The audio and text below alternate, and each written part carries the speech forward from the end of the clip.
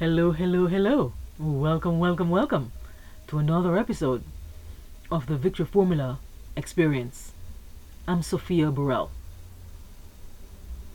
Because I'm a board game and card game creator, the idea of the poker face fascinates me. And I started to wonder, what is going to be the name of the face players are going to have when they play my games, my card games, and my board games? Can you imagine? I couldn't stop thinking about this. So I went on Google to have a clear definition of what a poker face is. And then my mind went on another tangent.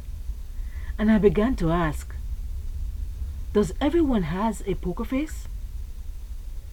And why? Why do people have poker faces? How can you be so sure that every face is not a poker face?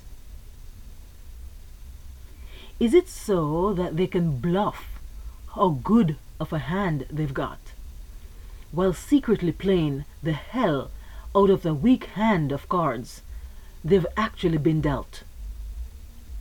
Isn't that the bottom line? People bluffing their way through life with a poker face, and you have no idea they've been bluffing the entire time. Come to think of it, your boss has a poker face. Your best friend has a poker face. Your business partner has a poker face. The person you sit next to at work has a poker face. I'm not immune to this. I have a poker face. I'm an introvert. I'm on the quiet side. But I lived in an unpleasant situation a few years ago. Let's just say I was among people who were not of my tribe. And so for some reason, I was calm and unbothered by it. So I know these people were not of my tribe, and so I was calm, and it didn't bother me. But I remember this very clearly, though, thinking one day, it was a few years ago, and I was talking to myself out loud, and I'm like, do I have a poker face? While people always assume that I am oblivious?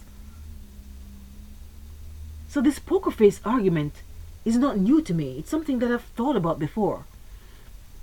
But where my games are concerned, I was just wondering, what will be the name of the face when my games become popular?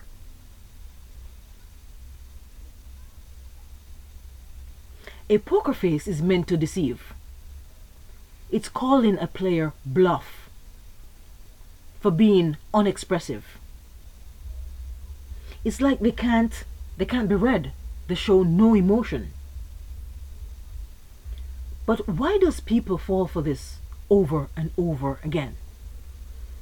Is a poker face so mainstream, so common, that people walk around with poker faces and nobody realize it is a poker face? Maybe the person with the poker face wants to have an advantage. Perhaps they do have a good hand and is being impassive. Most likely though, whether a good hand or a bad hand, the idea is never to reveal your hand. Now the poker face expression was first mentioned in a book describing the game in 1870. In the card games I've developed, especially the last one, a poker face will indeed be a necessity. No, I'm sorry, I can't